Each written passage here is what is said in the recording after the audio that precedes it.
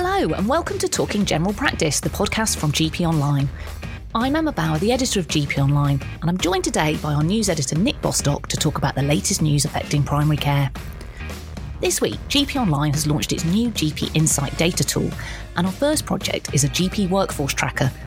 Nick and I will be looking at some of the data in the tracker and what this tells us about the GP workforce in different parts of England.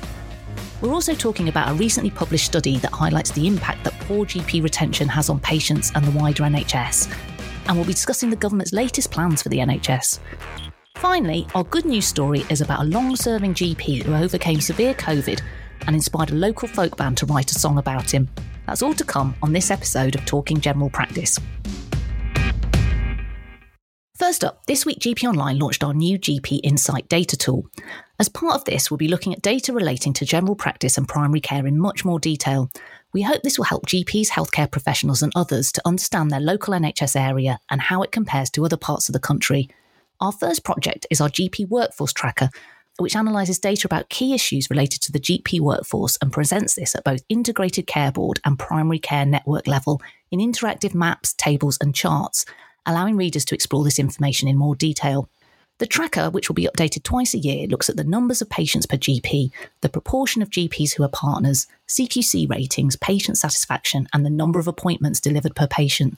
These are all issues related to the workforce or linked to the workforce. Our overall ranking table shows how each of England's 42 ICBs ranks compared to others on each of these measures. Each Integrated Care Board also has a page on GP Online exploring the data for that area in more detail, as well as providing data for each of the 5 measures for every PCN in that area. Throughout this week on the website, we've been looking at some aspects of the data from the tool in more detail. So Nick, the first thing we looked at was variation across ICBs in terms of the number of patients per GP. What did the data tell us? What the figures show is just how significant the variation is across England's 42 integrated care boards, ICBs, in terms of how many patients each GP has to look after. We know there's a shortage of GPs nationally, but the impact of that isn't evenly spread across the country. And this is why we talk about some areas being under-doctored. These are areas where the shortage of GPs is particularly acute, meaning there are much larger numbers of patients per GP on average. There are just under 2,250 patients per fully qualified full-time equivalent GP nationally, and that's a figure that has risen by around 4% over the past couple of years alone. But the gap between ICBs with the highest and lowest numbers of patients per GP are really big. Kenton Medway ICB in southeast England, for example, has more patients per fully qualified full-time equivalent GP than anywhere else, with nearly 2,700 patients for each GP. That's around 800 more than in Gloucestershire ICB in southwest England, which has the lowest number of patients per GP with just under 1,900. So there's a 43% difference in terms of the number of patients each GP has to look after in the most under-doctored area compared with the least under-doctored area. There's also some really significant differences within ICBs when you start looking at the workforce data at a PCN level, isn't there? Yeah, so with the workforce tracker tool we've put together, you can look at how numbers of patients per GP vary at PCN level within each of the ICB areas. And the more you drill down to local level, the wider the variation becomes. At a really zoomed out level, variation between ICBs is still fairly large. But we know from previous analysis that when it came to CCGs, which have now been phased out, but were roughly half or maybe a third of the size of ICBs, the variation was larger. Some CCGs had twice as many patients per GP as others, for example. And when it comes to PCNs, the extremes are even more pronounced. So one PCN in Peterborough seems to have more than 10 times as many patients per GP, over 13,000, than the PCN with the least patients per GP, which has just over 1,000. I mean, those are outliers. If you strip out those outliers by looking at the gap between the top 10% and the bottom 10%, for example, the gap is still really large. So there are around 120 PCNs at one end of the scale with around 3,200 patients per GP or more. And at the other end, there are about 120, so the 10% bottom end of the scale of PCNs, with roughly 1,700 or fewer patients per GP. So it's a big difference between the top 10% and the bottom 10%. We're talking about under-doctored areas, and we know we're short of at least 6,000 GPs across England. So the whole country really is basically under-doctored. But as you've been talking about, this data highlights that some areas are significantly more under-doctored than others.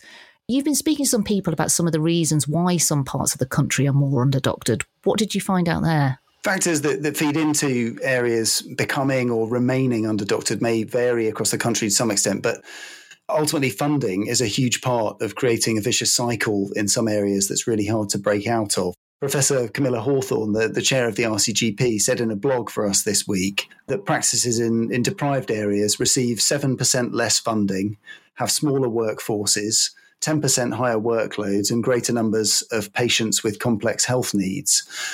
And the Health Foundation has said that the current GP funding formula effectively perpetuates inequality by failing adequately to recognise deprivation as a significant contributor to GP workload. You've heard of the inverse care law. That was the term coined by a GP called Julian Tudor Hart just over 50 years ago to describe how people who most need healthcare are least likely to receive it. He said that in the 70s, but the rule clearly still applies to general practice now. Variation in how well funded different areas are means some have or have had more funding available to commission enhanced services from GP practices, for example. That can mean practices receive more funding, and it can also contribute to job satisfaction, for example, by allowing GPs to spend some time doing something different, doing some minor surgery or something along those lines. Another factor is that areas with less money historically are less likely to have invested in improvements to premises. So the working environment and potentially the buildings that new partners might be asked to buy into can be less attractive. Factors like not having a medical school anywhere near your area can have an effect too. So doctors can often be tempted to work somewhere near where they trained. And if there isn't a medical school anywhere near your area, then potentially it's more difficult to bring people in. Then there are factors like the impact of large numbers of practice mergers or closures in an area and the loss of experienced senior GPs who may be replaced by less experienced newer GPs. And all that can contribute to reduced capacity in general practice, potentially in ways that don't really show up all that clearly in the statistics. So underfunding can mean all these factors heaped on top of each other, harder work with fewer colleagues in worse premises, potentially for less income. And as a result, persuading GPs to come and join the workforce in these areas can be increasingly difficult. You've also been looking at how things have changed over time. So areas where the numbers of patients per GP is rising fastest. This could be because we're losing GPs faster in those areas, or maybe because the population is growing more quickly there and the NHS hasn't been able to keep up. What did you find out about that? Nationally, there's been a rapid rise in the number of patients per average GP over recent years. Like you say, it's partly because of a fall in the GP workforce and also because of an increase in the total number of patients registered with GP practices. But in September 2015, when the government was promising to add 5,000 GPs to the workforce by the end of that decade, which obviously didn't happen, there were 1,938 patients per fully qualified full-time equivalent GP in England as a whole. So by last September, there were 2,240 odd patients per GP, so about a 15% rise in 7 years. And over the past 2 years alone, patients per GP are up around 4%, as we mentioned before. Some areas, though, have seen much, much bigger increases than that. A couple of ICBs have seen increases of more than 10% in the number of patients each of their GPs is responsible for in just the last 2 years. And the figure is heading in the wrong direction in the vast majority of areas. The fastest growth at ICB level in patients per GP was actually in an area with a low number of patients per GP in Dorset. So it's an area that's not under-doctored. But we also found that some areas that are already under-doctored are actually getting worse quite quickly too. The GP Insight tool, you can actually see at the bottom of each ICP page, we look at how the number of patients per GP has changed over the last 3 years. So it's possible to kind of look at that and see trends in your area as well. Of course, one of the other things the trackers looked at is the proportion of GPs who are partners in each ICB and PCN. We've talked a lot on the podcast in the past about the falling number of GP partners and the impact this has had. Does the workforce tracker suggest that some parts of the country are faring better than others in terms of the proportion of workforce that are partners? There's significant variation between areas. And again, that variation is greater at PCN level than at ICB level. Just looking at ICBs, in some places, more than 2/3 of the full-time equivalent GP workforce is made up of partners, whereas in other areas that falls to just half. And the significance of that is that in areas where it's harder to attract partners, the future of practices is at risk, or maybe at risk. If GPs can't be brought in to take on the running of practices as existing partners retire, there's obviously an increased risk of practices merging or closing, along with all the disruption for patients that can bring. And the RTGP spoke earlier this year about the exceptional benefits that the GP partnership model brings for the NHS. There's an argument that it's only because of the flexibility and ability to respond to changing demand and circumstances that partnerships offer that's allowed general practice to continue to operate in the face of record pressure over recent years. So for those areas with lower proportions of partners, that may be an important warning sign about the general health of their general practice workforce. We've had some responses from the BMA and RCGP on all of this, haven't we? What did they have to say? The BMA said that the figures we've reported were evidence of the worsening workforce crisis in general practice. And they talked about the fact that rising demand and fewer staff to cope with that demand is driving up waiting times for patients and burnout for doctors. The BMA also talked about the need to do more to retain existing GPs, as well as looking to bring in new recruits. And the key there is around sorting out underfunding, reversing pay cuts, removing tax penalties around pensions that have fueled the workforce crisis, and tackling bureaucracy as well as that. And the RCGP said general practice is at breaking point. There's a blog from the RCGP chair, Professor Camilla Hawthorne, as I mentioned earlier, on our website on this. And ultimately, the RCGP says the government needs to step in as a matter of urgency to rescue general practice. They want a plan for increased funding, measures to tackle unsustainable workload and understaffing. And they've called for a plan that actually goes well beyond the promise of 6,000 extra GPs that was in the last Conservative manifesto. What's the government had to say about that? For its part, the government says it's working with NHS England and Higher Education England to grow the GP workforce by boosting recruitment, addressing the reasons why doctors leave the profession and encouraging them to return to practice. The government mentioned the Targeted Enhanced Recruitment Scheme, TERS, which offers incentives to bring trainees into areas that are hard to recruit to. And there are also schemes such as the New to Partnership scheme, which offers golden hellos to first-time GP partners.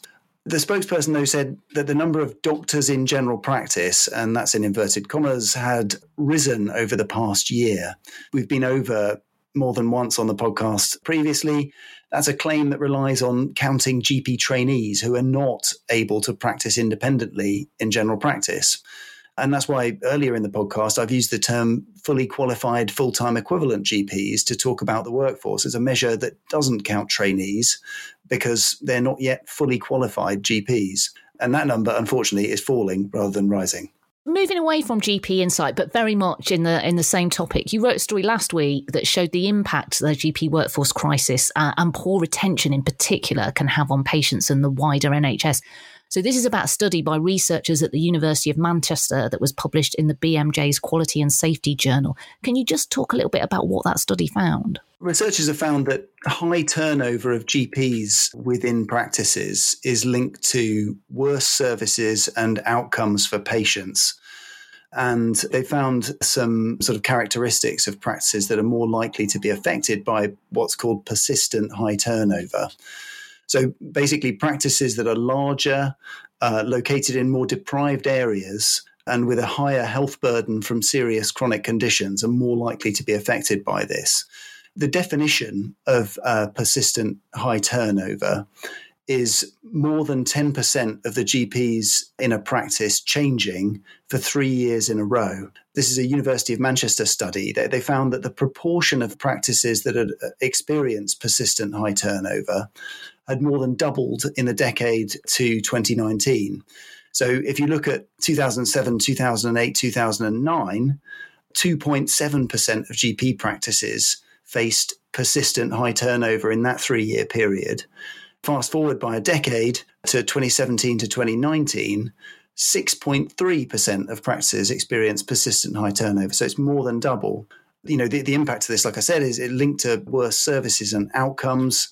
practices that are affected by this are associated with 1.8% more emergency hospital attendances per 100 registered patients, basically fewer patients able to see their preferred doctor, significantly lower proportion of people able to obtain same-day appointments, and more people having lower overall satisfaction with their GP practice.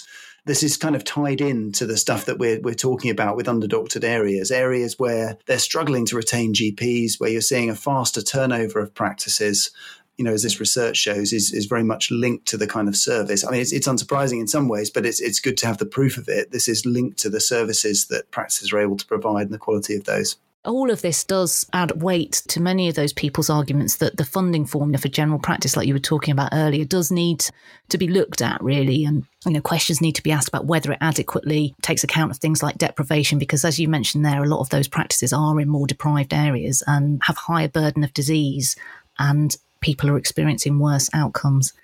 Thanks very much, Nick. I just wanted to point out that a huge amount of work has gone into this project. So if you'd like to take a look at what we've been up to with GP Insight, you can visit gponline.com and click on GP Insight in the top navigation of the website. We'll also put a link to it in the description for this episode. So, Emma, this week the government set out more detailed plans about how it's hoping to tackle the crisis in urgent and emergency care, and that could impact on GPs.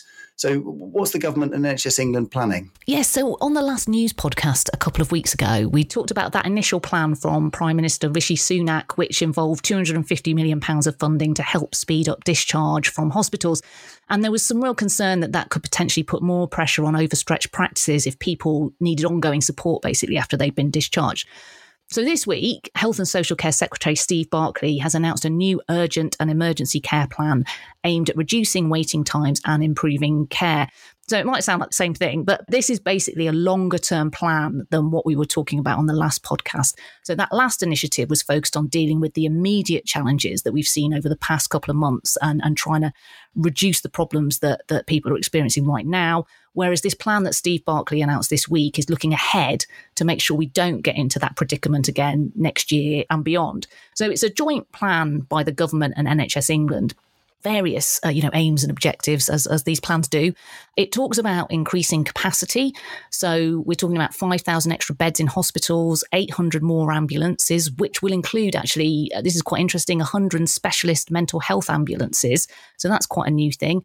It talks about growing the workforce by getting retired clinicians to come back and work in NHS 111 and introducing the use of emergency medical technicians to support ambulances workers. It's really not very clear where the staff are going to be coming from to manage those extra 5,000 beds or how that's going to work. It also reiterates the importance of speeding up hospital discharges, and there's some measures around that. And there's also a big thing about NHS 111 and the aim for that to become the first port of call for people, which NHS England says could help cut the need for people to go to A&E. So there could be some really big changes there. NHS England is apparently going to undertake a huge review of 111 services and how they fit into urgent and emergency care as well as primary care. They're going to be looking at things like AI and how machine learning can be incorporated into 111. So that could be a really big change. But for general practice, I guess the areas we're most interested in are the parts of the plan related to expanding services in the community. So this is about trying to stop people having to go into hospital in the first place. NHS England says 20% of admissions could be avoided. And these are the measures that are looking to help tackle that. So the first plank is more joined up care for older people, particularly those with frailty. And that means expanded urgent community response teams, better falls and frailty services all over the country. And the second plank, which got quite a bit of media coverage, is the expansion of the use of virtual wards, which means people who are poorly would be monitored while they remain at home. They're looking at an extra 3,000 virtual ward beds by this autumn, which NHS England says will allow 50,000 people a month to be looked after at home instead of in hospital. And those virtual wards are going to focus on things like frailty and acute respiratory infection in the first instance. So GPs are clearly going to need to be involved in some of this work. I mean, the extent to which they will probably vary from area to area, depending on how the current services like virtual wards and frailty services are set up. But again, much like those 5,000 hospital beds, there isn't any mention of how these new community-based initiatives are going to be staffed. The BMA's already sounded the alarm on this. BMA Chair Professor Phil Banfield has said that without a dedicated workforce and significant funding, a lot of this work is going to fall on GPs and their teams, which he points out would push up waits for GP appointments and pose a risk to patient safety given how overstretched practices are. So I think there's some real question marks over how many aspects of this plan are actually going to be implemented on the ground. As ever, the aims of it sound very positive, but as with most things in the NHS at the moment, are there really the people there to deliver it? The clinicians and the staff to do what needs to be done. And I think the real worry is that there just isn't. Steve Barclay also announced a new major conditions strategy last week, which he said was aimed at tackling the burden of disease in England. So what do we know about that? Well, not much at the minute, but it is an interesting idea, I think. This is the big idea. This strategy is to tackle 6 major health conditions in a bid to increase healthy life expectancy and address health inequalities. So this strategy is going to cover cancer, CVD, which will include stroke and diabetes, chronic respiratory diseases, dementia, mental ill health, and musculoskeletal disorders.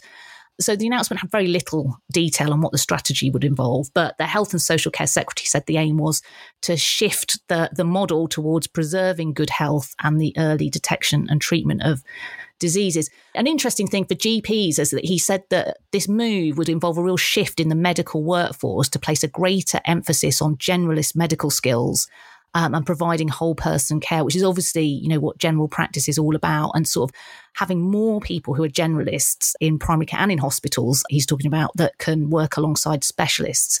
That's sort of a recognition of the fact that people are living longer with multiple health conditions and they don't just need treating for one thing at a time. So there's going to be some call for stakeholders to have input into this strategy. But basically, as I said at the start, the main aim is to tackle variation in outcomes and health. It is interesting that Steve Barclay's talking about this because, as we know, his predecessor, Therese Coffey, who was only in post for a little while under Liz Truss, shelved the publication of a white paper on health disparities that had been produced in the wake of the pandemic. That paper was supposed to form part of the government's levelling up agenda under Boris Johnson. But there's no sign of that ever seeing the light of day. And it seems like this major condition strategy is now going to be the key health policy linked to that levelling up agenda that was in the Conservative manifesto. Clearly, we'll find out more about what that actually means in the coming weeks and months. But Steve Barclay did say it would be very much linked to the forthcoming workforce plan, that we've been hearing about for ages, and it is apparently coming out soon. One of the other key challenges the government's facing is strikes by NHS workers, and they look set to escalate. Have we seen any movement on industrial action? No, no, nothing from the government really. As you say, if anything, things are going to get worse on that front. This week, Unison has announced another series of strikes by ambulance workers in some trusts on the 10th of February. GMB and Unite ambulance workers already have several strikes planned in the coming weeks. The RCN is staging a 2-day strike next week on the 6th and 7th of February. And the 6th is when a lot of those GMB and Unite ambulance workers will be out as well. So that's going to be a really big day on Monday. The BMA this week announced that it's going to hold a consultative ballot on industrial action of its consultant members. We know the BMA is already balloting junior doctors in a formal vote on industrial action. So this vote of consultants will basically determine whether or not there's an appetite for industrial action at some point. And if there is, then the BMA will probably move towards a formal vote of consultants. The union said any action that it did take would be on the basis of falling levels of consultant pay and also the pension tax issue, which we've talked about many times on the podcast before. Steve Barclay, he was in front of the House of Commons Health and Social Care Committee for the first time this week, and he was asked about strikes.